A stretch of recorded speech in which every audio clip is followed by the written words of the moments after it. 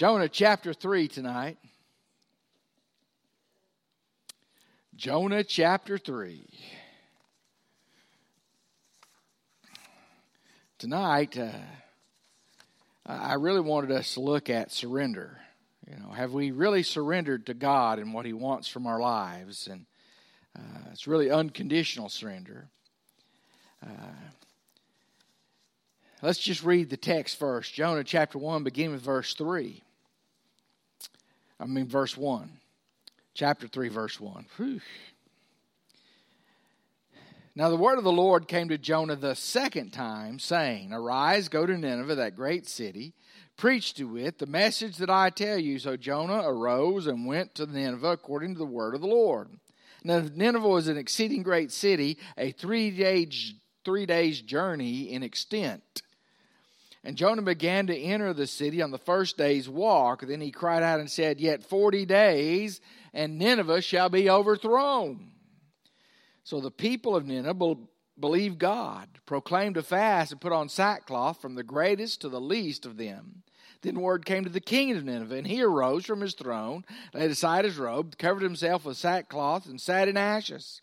And he caused it to be proclaimed and published throughout Nineveh by the decree of the king and his nobles, saying, Let neither man nor beast, herd nor flock taste anything.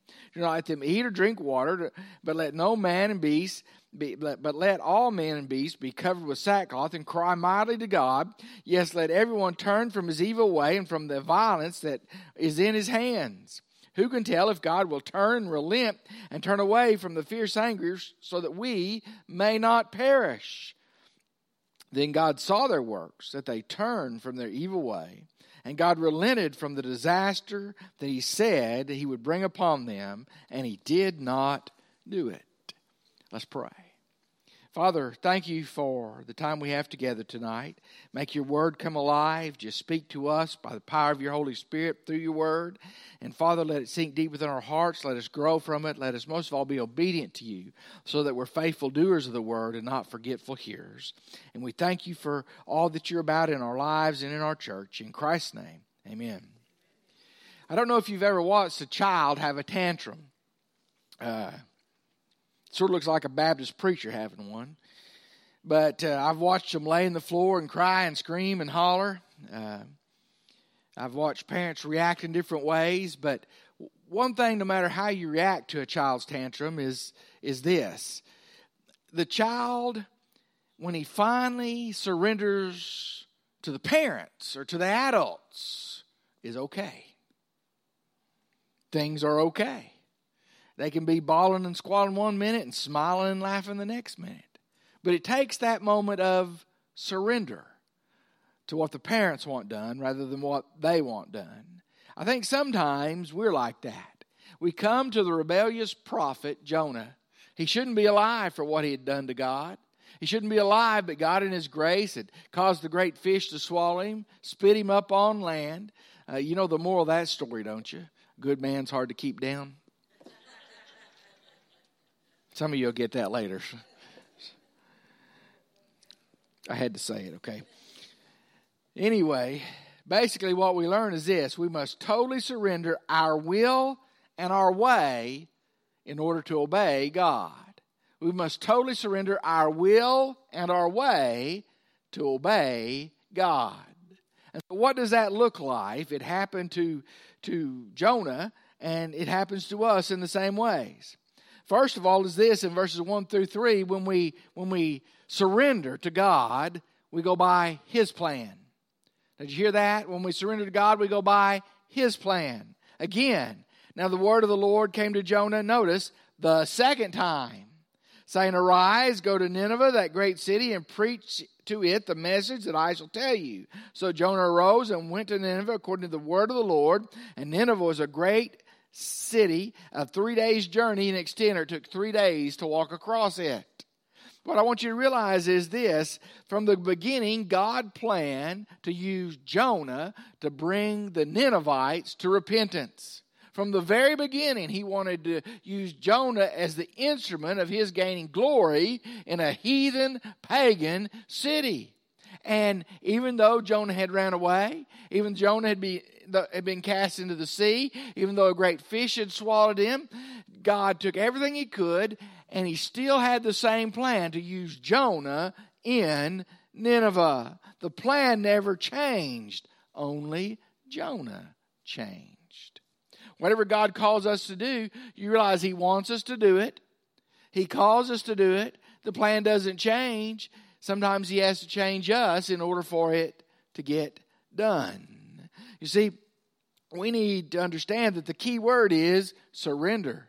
Jonah finally came in the belly of that fish, in the depths of the sea, to the point of praying to God, repenting to God, and surrendering to God.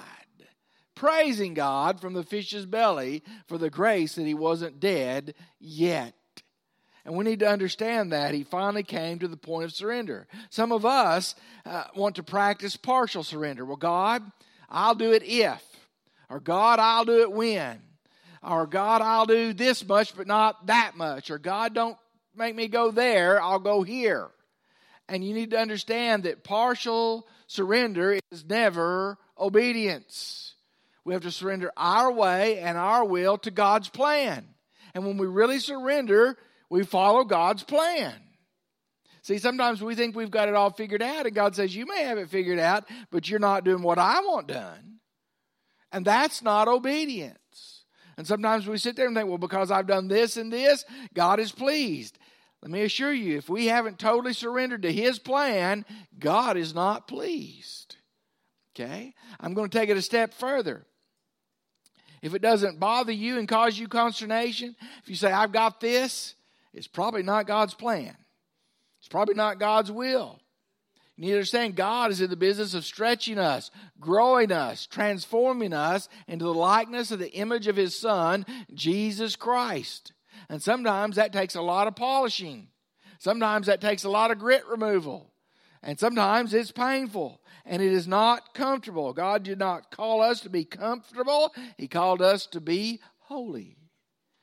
He's more worried about our holiness than he is our happiness. But I assure you that as God works on us and we surrender his plan, we find joy in the doing of his plan. You see, I hear a lot of people saying, well, I just don't know what God's plan is. I just don't know what God's will is. Well, we already know a lot of God's plan. Let me explain it. First of all, God's plan is for us to be saved. Did you hear that? Secondly, God's plan is for us to be involved in a local baptized body of believers. The New Testament teaches that. So we're to be in the church and we're to be serving. That's part of God's plan. Do you realize God's plan means that we're to be witnesses? Because we've been saved, we're to tell other folks. We're to love our neighbors as ourselves. We're to be good stewards of our time, our talents, our tithe. Okay, if you're not doing those things, those basic things, you haven't surrendered to God. And I haven't surrendered to God. See, we know a lot more than we really want to admit about God's will in our lives. He wants us to make us more like Jesus, whatever that takes or whatever that looks like. But when I look here at Jonah, he had a specially designed job just for Jonah. He has a specially designed job just for you and just for me. It's a matter of, are we willing to surrender to that plan? Or we want our will or our way, or do we want God's will and God's way? That's what it boils down to. And we need to ask, have we even bothered to search for God's will and God's plan in our lives? How am I going to say this and make it nice? If you don't feel the same joy in Christ that you used to feel, if you feel like somebody's moved, or that your prayers are bouncing off the ceiling, or that there's something missing in your spiritual walk, you're probably right. And you need to go back to the last time you felt the Spirit moving, and the last time you felt God smiling, and say, what has changed since then? And whatever it has changed, you need to adjust it and come back to what he has for you to do. And you'll find that joy and the Spirit moving again. Okay? Sounds easy. It's not. But it can be done. The second thing that I see is in verses 4 through 6. When we surrender to God, we surrender to be his spokesperson. Did you hear that? We surrender to be his spokesperson. In verses 4 through 6, we see Jonah preaching. Now, I imagine that he wasn't doing it with a lot of vim and vigor because he didn't want to be there. He had to be forced. I mean, think about it. You had to be swallowed by a great fish and spit up on the ground and then told to go again, and he finally goes. I thought he was probably still bleached out white from the fish juices. He probably has a little bit of seaweed in his ear or his teeth that he's still pulling out. He probably smells a little bit because, getting fish smell off is bad enough when you're on the outside of the fish. Think of what you've been on the inside of the fish for 3 days. Okay? He had to look pretty bedraggled. If you want to know what bedraggled is, come spend the night at my house, keep the kids all night, and the next morning you will look bedraggled. Verse 4. And Jonah began to enter the city on the first day's walk. Remember, it's going to be 3 days walk across. Notice his message is very simple. He cried out and said, Yet 40 days and Nineveh shall be overthrown. Yet 40 days and Nineveh shall be overthrown. He just says that as he's walking. So the people of Nineveh believed God, proclaimed a fast, put on sackcloth from the greatest to the least of them. And then the word came to the king of Nineveh. He arose from his throne and laid aside his robe and covered himself with sackcloth and sat in ashes. Now, think about this. Here Jonah is, and he's going to be the spokesperson. He wanted him to go to Nineveh, God did, and to preach. What I want us to understand is he might not be calling you to preach, but he's calling you to share. See, if only preachers tell about Jesus, the world will never hear. There's not enough preachers just to keep up with the population being born.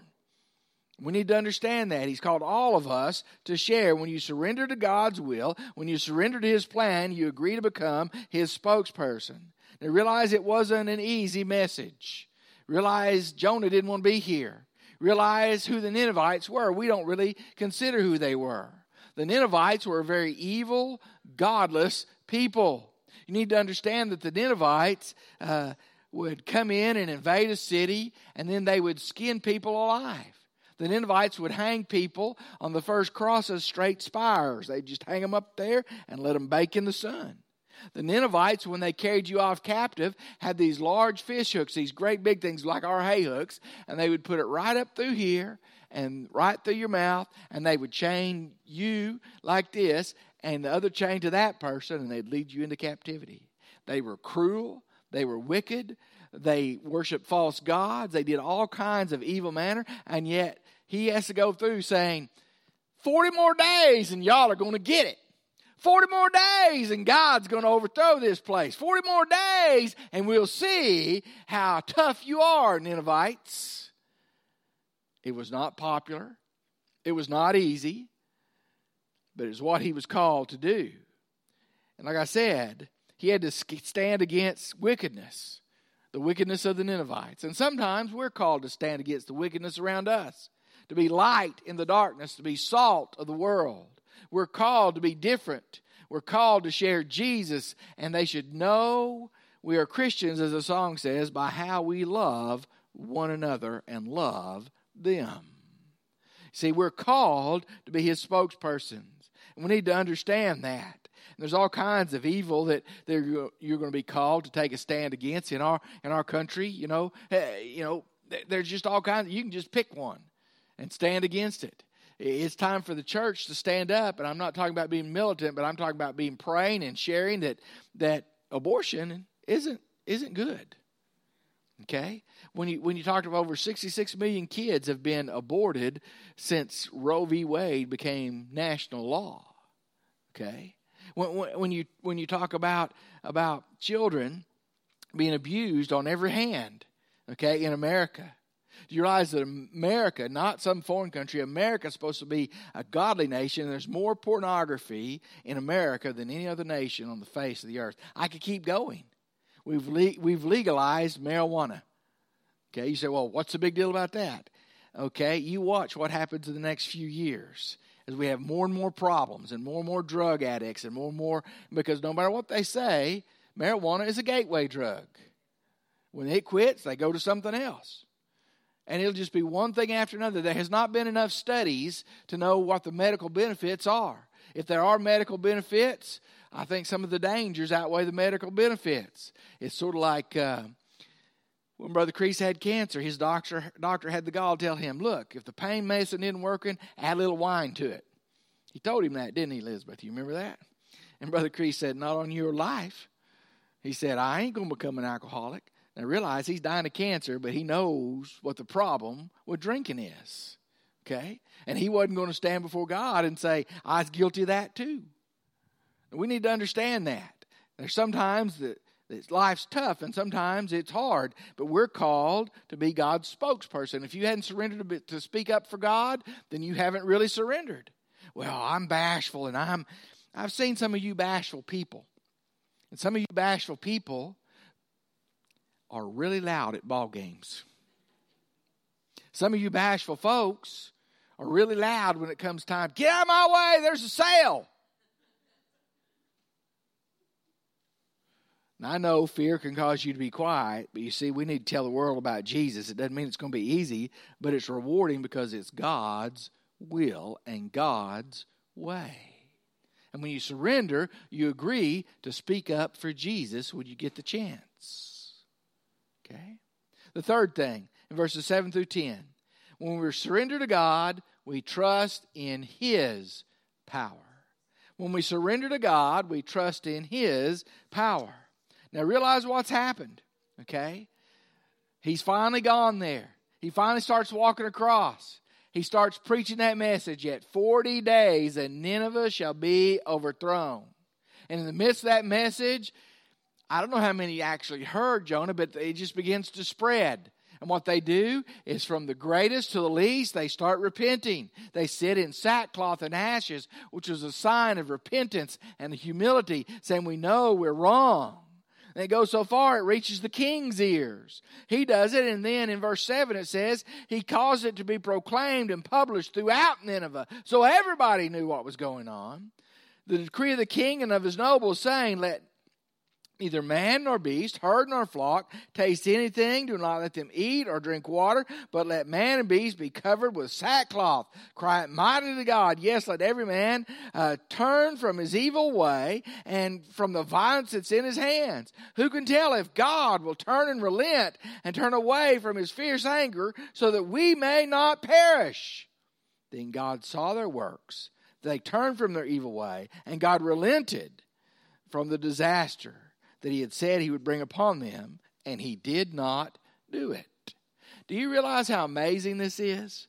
Do you realize what's happening? This is what we call spiritual renewal. Revival is for God's people. Spiritual renewal is for those outside that don't know God. This is spiritual renewal. Here they go. He tells Jonah to go and preach, and Jonah does.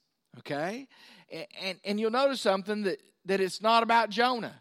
It's not about his sermon. It's not about how wonderful a speaker he was. It's about God's power. Because he's walking through the streets. I don't care if he's shouting from the top of his lungs. If you got a city that's 3 days wide, not everybody's going to hear you a street or two over. But God's Spirit falls. God's power is displayed. The word begins to spread. Revival begins to break out. And people get right with God. Because Jonah wasn't responsible for the results. He was just responsible for being faithful. Now, the next chapter is a different story. Because he should have been rejoicing, but he got mad. You see, Jonah finally surrendered, became an obedient vessel, and one of the greatest revivals mentioned in the Old Testament happens. You say, well, I don't know about God using me. No, you don't. You don't know what God wants to use you for until you surrender. And when you really surrender, God wants to do great things, amazing things that only He can do. And I'm not responsible for the results, and you're not responsible for the results. We're responsible for surrendering and doing what He said to do, and then we're supposed to trust in His power to see what happens. Do we understand that? Have we trusted in God and His power? Have we obeyed God? Okay. I like the way that the founder of the Salvation Army said it. He said, give me a bucket and a Bible, and I will charge the gates of hell. That was pretty good. A bucket and a Bible. Well, what can we do with all that we have? You see, we can surrender and we can trust God's power. We can say, have I surrendered? Am I looking to do what God wants? Am I His spokesperson? Am I trusting in His power? Am I working His plan in my life?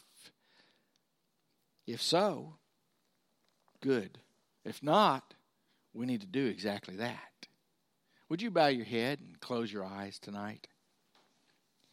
Maybe tonight you need to surrender fully to what God wants done. Maybe you need to come in rededication.